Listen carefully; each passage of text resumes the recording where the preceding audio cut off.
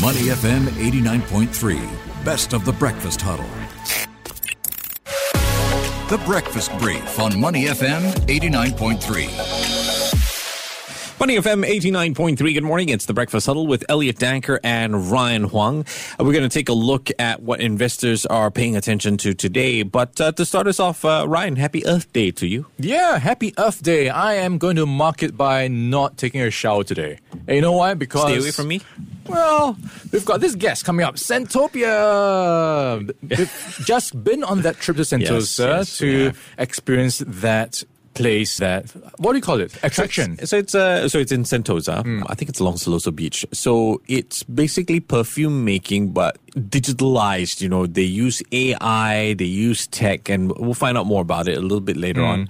But don't tell me just because you have perfume that you're not going to take a shower today. I'm just joking, of course. I was to try to be more mindful about my usage of resources, and I think everyone else should do their part as well. Yes, Mrs. Huang, please talk some sense into your husband. He's losing it on a Friday. Let's take a look at what's driving sentiment this morning, though. What is steering sentiment today is what the Fed is saying. And again, Fed Chair Jerome Powell is steering sentiment with his comments around inflation. So he was speaking at a panel hosted as part of a IMF event. And this is something he's been saying for actually quite some time. Look out for more aggressive rate hikes. He's never been committed to a number, right? I mean, we were quite sure 25 basis points. Then we've got 6 more meetings. So it's going to be that way. But inflation at its worst in 40 years. And now he's saying, 50 basis points is not off the table. Yeah, 50 basis points for context is double what you would get from a meeting. And he says it's not off the table, and he says it's essential, and maybe the Fed should be front-loading any of these rate hikes to just make sure things are nipped in the bud when it comes to any inflationary pressures and problems. So there's something on the table, at least in the top of mind when it comes to what investors are thinking of. But I'm just a bit surprised the markets are reacting the way they are, because he's been talking about this for quite some time. And this was one big reason we saw a reversal in the markets. So they were green at first until he started talking. Yeah, it's a bit weird, right? You would think that the markets would react positively because this is what a lot of people want. It is an aggressive fight against inflation. But no, we are picking up red leads off Wall Street, and we'll see how that plays out in less than an hour when Asia opens. I mean, it's Friday, but it looks like everyone's got problems. China is seriously under pressure right now. Yeah, they are under pressure. So, of course, in the headlines, we've been seeing the COVID-19 lockdown playing out in Shanghai, and they have, not a lot of good news to go on right now. So they have just reported a sharp increase in the number of seriously ill COVID patients.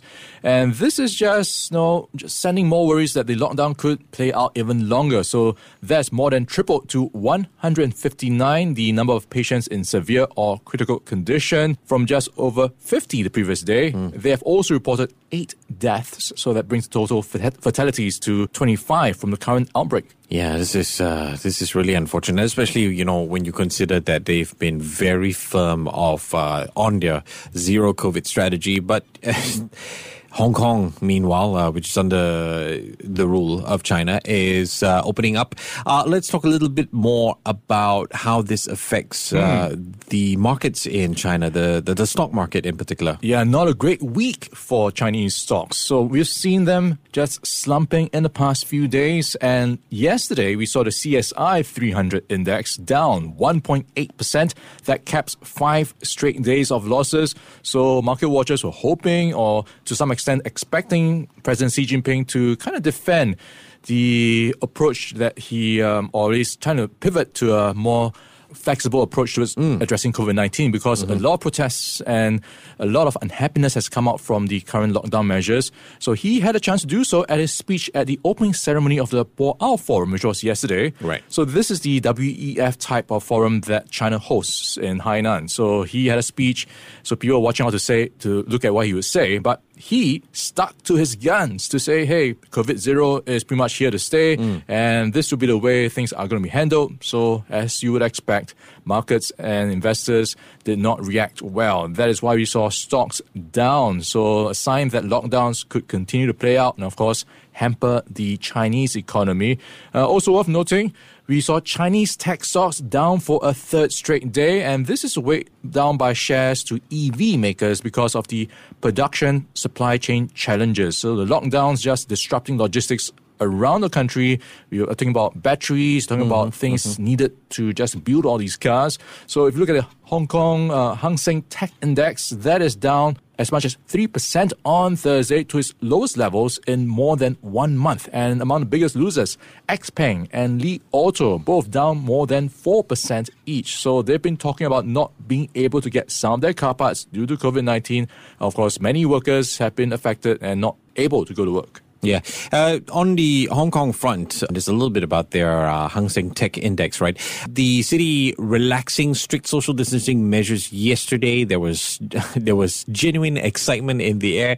And, I just think that the biggest part for them really is that they can dine out. The dine-in ban used to be from 6 p.m. Now it's been moved to 10 p.m. And we were complaining about 10:30. So a bit of good news. Hopefully more easing to come for Hong Kong. So gyms, religious venues, and I guess dining out could be something to help lift spirits and the economy in Hong Kong. Doesn't change the fact that, when you look at the economy-wise, there's a lot of pressures, everything you mentioned about China earlier on, and now things, or rather sentiment, right, getting weakened further by the Federal Reserve's rate hikes, or at least the reaction to those rate hikes. Yeah, and talking about rate hikes, the Bank of Japan will be in focus as we head into next week, where they will have a rate meeting on Thursday. So that's going to be closely watched for any signals on what they'll do next, because the Japanese yen has been losing a lot of ground in the past few months. So we are talking about